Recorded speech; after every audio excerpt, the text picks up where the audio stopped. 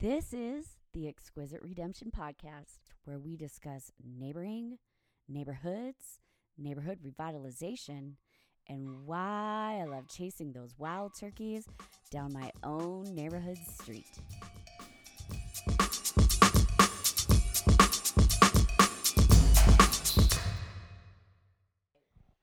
The way I would describe Uncle Gary is friendly and easygoing. The one word I would use to describe Gary is eccentric.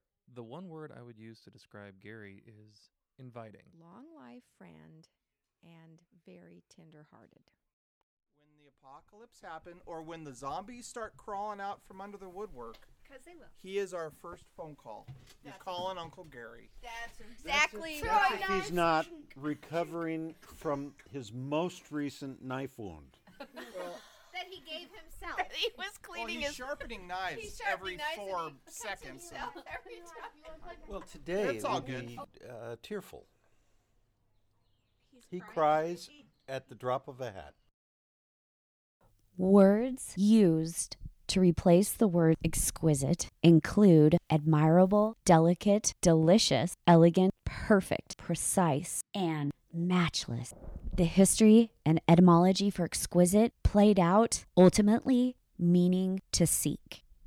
The word redemption means the action of regaining or gaining possession of something in exchange for payment or clearing debt. Recovery, retrieval, repurchase, repossession, quid pro quo, reclamation, satisfying observance. What does the title Exquisite Redemption have to do with Uncle Gary? It's a fair question. What does it mean to buy back, to redeem, to exquisitely redeem our own story, our place, our neighborhoods, our purpose? What does it mean for Uncle Gary to exquisitely redeem his own story? Let's listen in.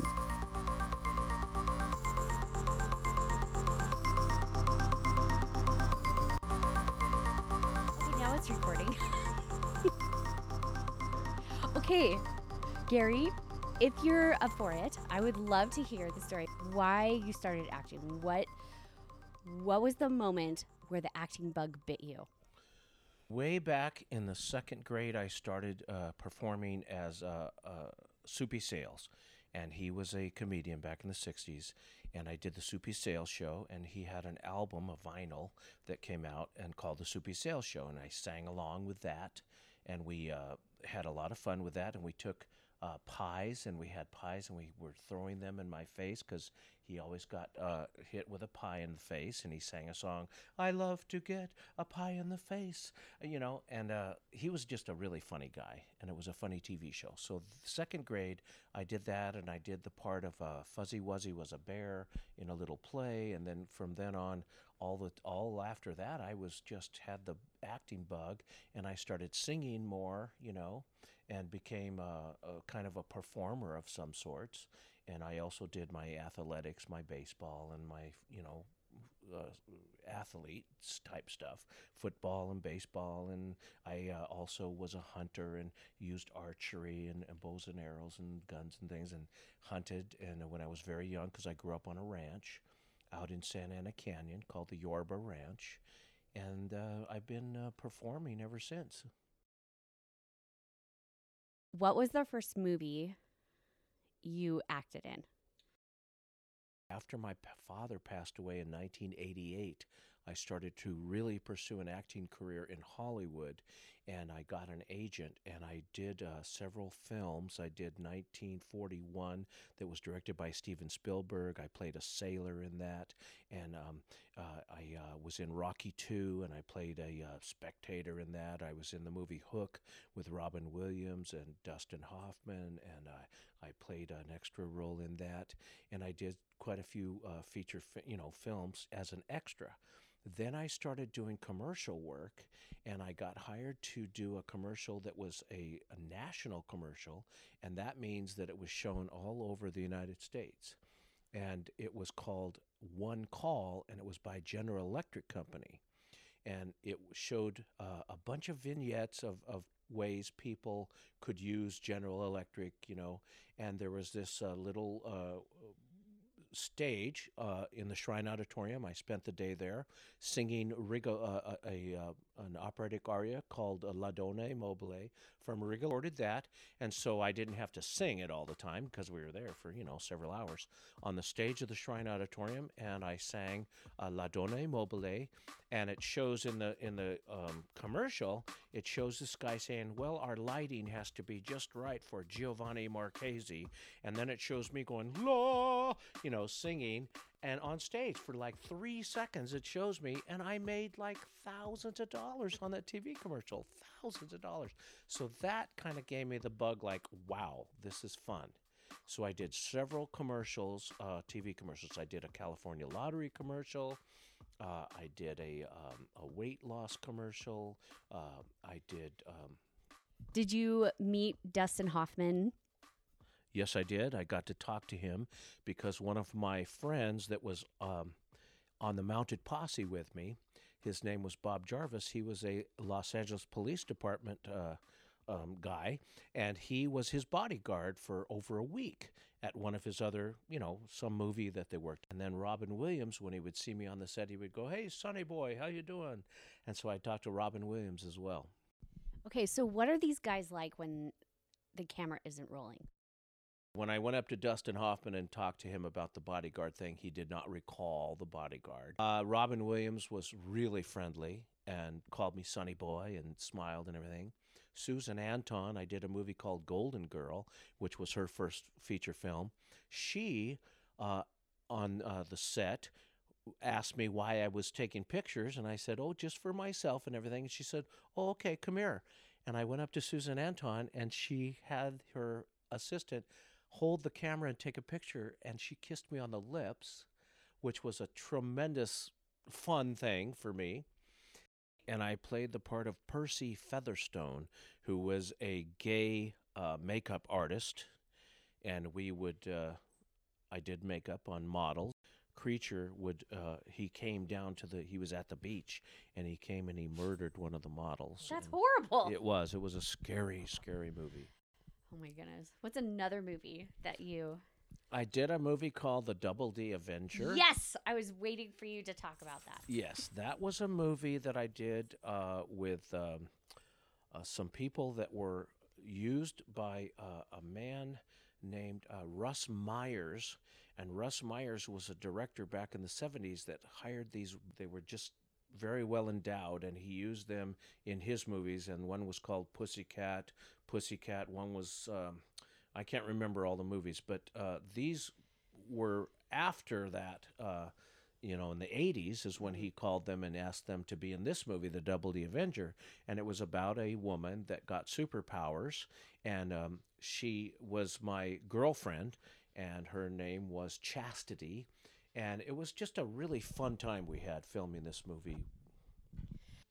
That happened in the 80s. Yes. Okay, and then what did you do between the 80s and 90s that transitioned you into, like, singing on cruises, Disney cruises specifically? How did that happen? They had auditions for the first Disney cruise ship, was called the Disney Magic, and that was back in 1998, and I got a call after my audition. I think it was months later, I got a call by Disney, and they said, "How soon can you be in the Bahamas?" And I said, in a week. How did you even start a relationship with with Disney? For whoever to call you, "Hey, can you be on this cruise?" Like, how did you network with that? In 1973, I started with Disneyland in Anaheim, California, as I got hired as a character, and I've got to play Pinocchio and the Seven Dwarfs, and I got to play King Louie the Gorilla, and I was playing all these characters, and I was also singing with there was a barbershop quartet there that I would, when they were not working, they would call it on stage, when they were off stage taking their breaks and stuff, I got to sing some songs with them. But I also got hired to sing as a Christmas caroler at Disneyland Hotel. and I got paid to be with a quartet, and we sang Christmas carols at Disneyland Hotel. Then the third time I was hired for Disney, I was hired as a karaoke host at the it was called the saloon, the dance hall saloon. It was a lot of fun, and we did that. Cool. This is Gary. He's talking to these people here. They're doing an interview, so I thought I'd help them out, but I don't know what to say. So we're having fun. I don't care. It doesn't bother me at all. Sorry. I know. Anytime when we're when we're talking, if you want to break out into like a character, oh no, I would never do that. Please do. I would never do that. But you have full permission. Okay, back in the 70s, these costumes were extremely hot in the summertime. In fact, they made it so I think we could only work at like 20 to 30 minutes at a time, because in the summertime it was 130 degrees underneath those costumes. I recall the King Louis gorilla costume, the boots alone that you had to wear they were like 10 pounds a piece, and the head was 55 pounds. So that was on my shoulder. And back then they didn't have air conditioners. They didn't have anything inside the costume. You sweat, because I was only like 17 or 18 years old back at the time, and it was not really fun back then. It was tough. You started working on the Disney Cruise. Disney Cruise Lines, 1998, first inaugural cast of the Disney Magic cruise ship. Do you talk to any of those guys? No, but one of them is a famous choreographer, director. His name is Jeff Whiting. He was my roommate when we lived in the Bahamas for 3 months, and he is now a famous. Like I said, he was in that interview show called TED or something, talking about a new program for choreography that he developed and everything. I mean, the kid's a genius, you know. Great kid. He was Peter Pan, and he was, he was the star of all the shows and everything. He was just a great kid. What did you do when you weren't working with Disney? I was going to school part-time at Cal State Fullerton, and I was learning music education, studying that. And we did, in fact, back in those days, in 1976, we did the largest opera in the city of Fullerton. We did a German opera, and it was huge, and it was, it was just wonderful. It was a tremendous fun time doing opera at Cal State Fullerton when it was back in the early days of,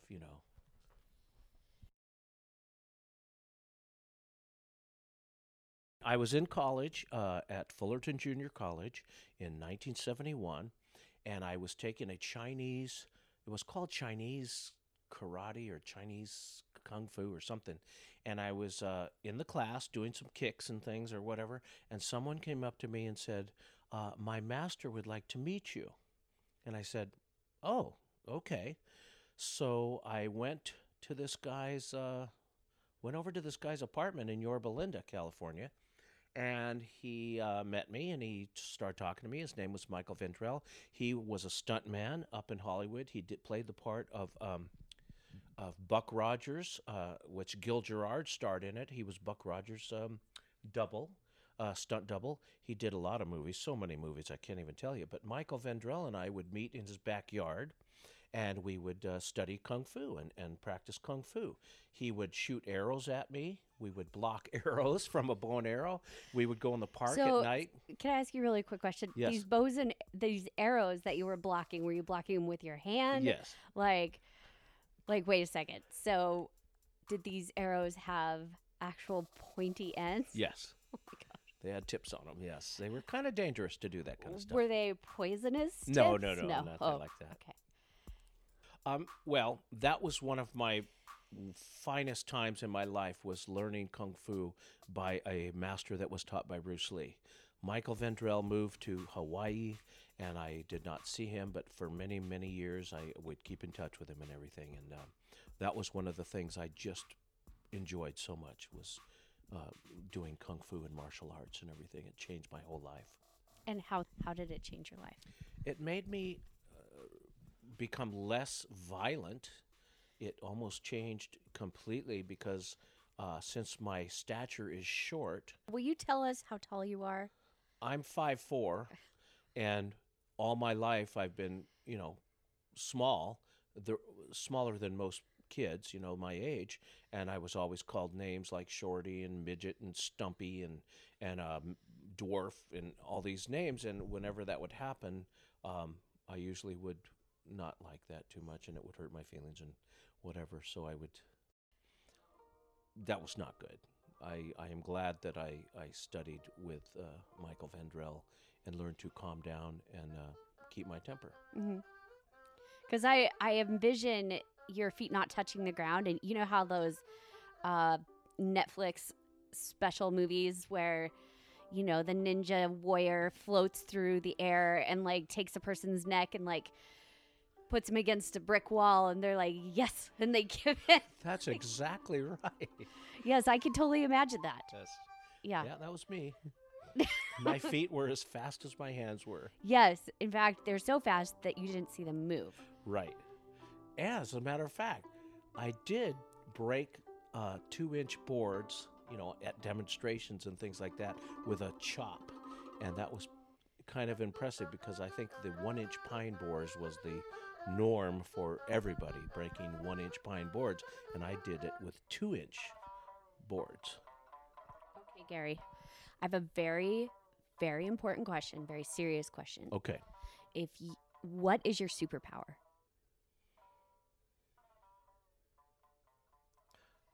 Being a child of God. That's my superpower. So that's probably one of your superhero powers, but I do think that your other superpower has to do with your voice. Yes. And that, like, if you see a bad guy trying to beat up an old lady, you start singing, it breaks their eardrums. I mean... No, I don't think that's true. So he's denying it, but I think it does happen. It's just my imagination. I'm just guessing. Yes, thank goodness it's just your imagination. It's probably not. He's denying. And are you feeling a little more comfortable now? Are you Yes. starting? Yes, I'm starting to feel more comfortable. Because you're not used to talking to a big old mic. And No, hearing I your am used to talking to... to a mic or to a Yes. guy named Mike. Yes, no. I'm used to talking with a microphone and doing this type of thing, but since it's with you and I've never worked with you before, it is a new experience and I'm enjoying it very much. Okay, because I don't know what I'm doing. I'm appreciating it. I think we're doing great. We're doing awesome. Okay, so my next question is, you grew up in the 60s, correct? Yes, Were you in the drug scene? yes. Can you tell me a little bit about that, how that impacts your life today? Does it impact your life at this time, or Yes, it does. can you talk a little bit about that? Back in the 60s, when I was growing up and starting into high school, back in those days when we were athletes, we were called jocks. I think they called us jocks. And then there were guys that were surfer dudes. And then there were, people that were of science. They were called nerds, or not nerds, but what did they call those people back then? Anyway, drugs had an effect because we used to drink alcohol. And when we drank alcohol, we would go to, football games or everything, and we would go to parties and everything, and we would drink a lot. And I, as a matter of fact, drank a little too much back then, and I don't remember a lot of things that happened back in those days, but suffice to say that I did, remember that there were drugs and alcohol in those days.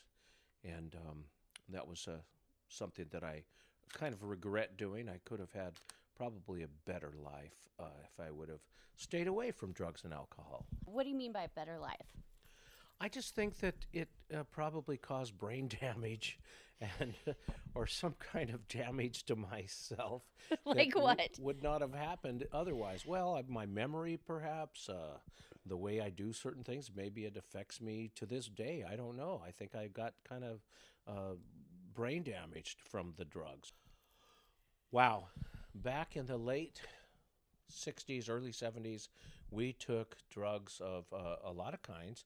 But since I was into martial arts, I was into very much into Buddhism and that's Eastern religions. And so we would take hallucinogenics like peyote and LSD and things like that, because I did it all by myself or with a few other people. I would never do it at parties. I never did it, to get attention. I always did it in nature, up in the mountains, away from people, where it became a spiritual experience for me. And I think, and I am sure of it, that it brought me closer to Jesus Christ, my Savior. It gave you a spiritual experience. Yes. Can you talk a little more about that? Will you describe that a little more? Yes. The reason why I think it helped me spiritually is because when you are on mind-expanding type of drugs, you're into the realm of the supernatural. I actually did recall experiences with demons, and just experiences that I can't describe because they were so otherworldly experiences. I cannot describe them of this world because they were of the supernatural realm. And I recall traveling to a planet where there was no buildings or anything, and things were like lights, and there were blinking type lights instead of things. And I remember talking to the people there, and they said, "Oh, we don't need God. We're just here and we just create things, and we, and as soon as they said we don't need God, I said, see ya, and I left." 5, 4, 3, 2, 1, 0. All engine running. And certain things that are not healthy for people. These individuals that said they didn't need God, where were they located? Was it in the dimension that you and I can see, or was No. it in? Was it like a collective consciousness? No, I think it was like, it could have been like in another galaxy or someplace far away, maybe through a wormhole, time tunnel, whatever, that went to another solar system or something, because it was another planet altogether. And they were these beings that I did not recognize. And it's so hard to explain when you're talking about the supernatural realm. Mm-hmm. But that got me closer to God, because I knew that evil and good existed. The colors were very bright, and it was completely different. You could not explain it through our language because it was not of this world. So I cannot even imagine how to explain those experiences. Now we're heading off into another Thank subject. goodness. Thank goodness for that. Are you doing okay, Gary? Yeah. We're sitting in a very intimate setting. We're sitting on my couch, so this might be a little awkward. As I think I'm feeling a little awkward too, just because I've never done this before. So, You're doing good. You're doing fine. Oh, thank you. Doing Thank a great you. job. So you have told me that you've seen ghosts. Yes. That's a good story. Will you tell us those Okay. stories? All right. Because these are great. I was a director of the Gospel Quartet Society, and I had about 45 singers with me, and we would rent out a church that was in Orange County, and it was built in about 1912. It was a very old church, and at night we would go there at 7:30 or so in the evening, and we would rehearse in the church. And we were taking a restroom break, and I was walking towards the restroom, and right in front of me, I could touch this person. It was so close. He was right in front of me.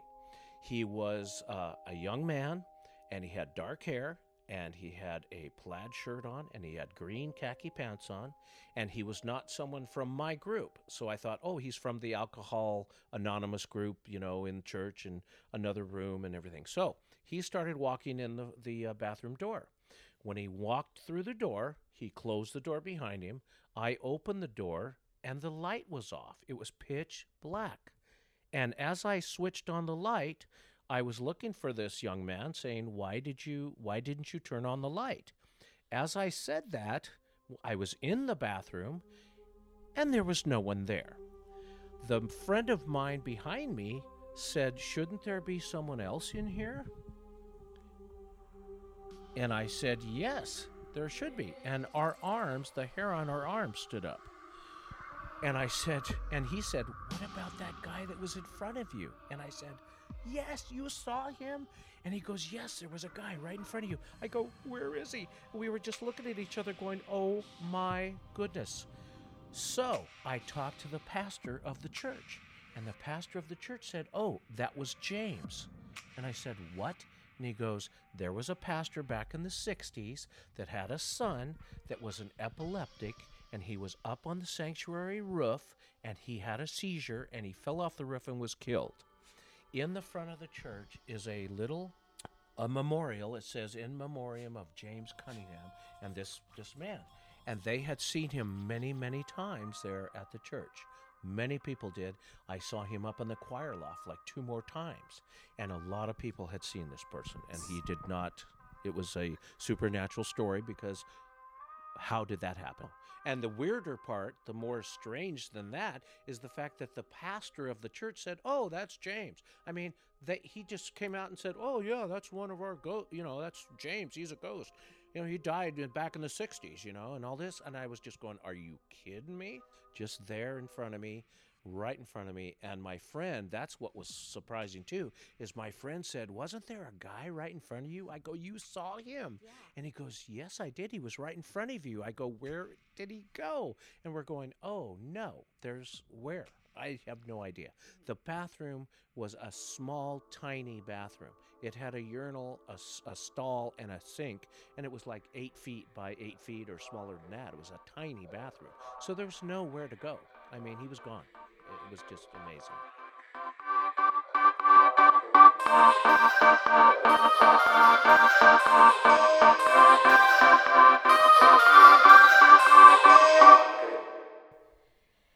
What does it mean to inhabit, to live, to own, to buy back our story, to have it redeemed, to redeem it with living with one another, to being present with one another?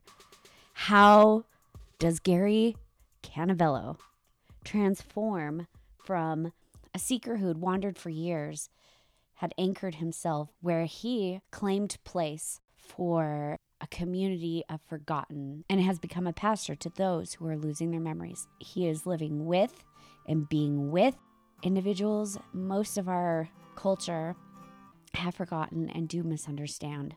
Thank you, Gary Canavello, aka Uncle Gary, for sitting with us and telling part of your story. This is Bethany Mahan with the Exquisite Redemption Podcast. Thank you so much for joining me. I'm looking forward to meeting with you again, same time, same place. Fokker out.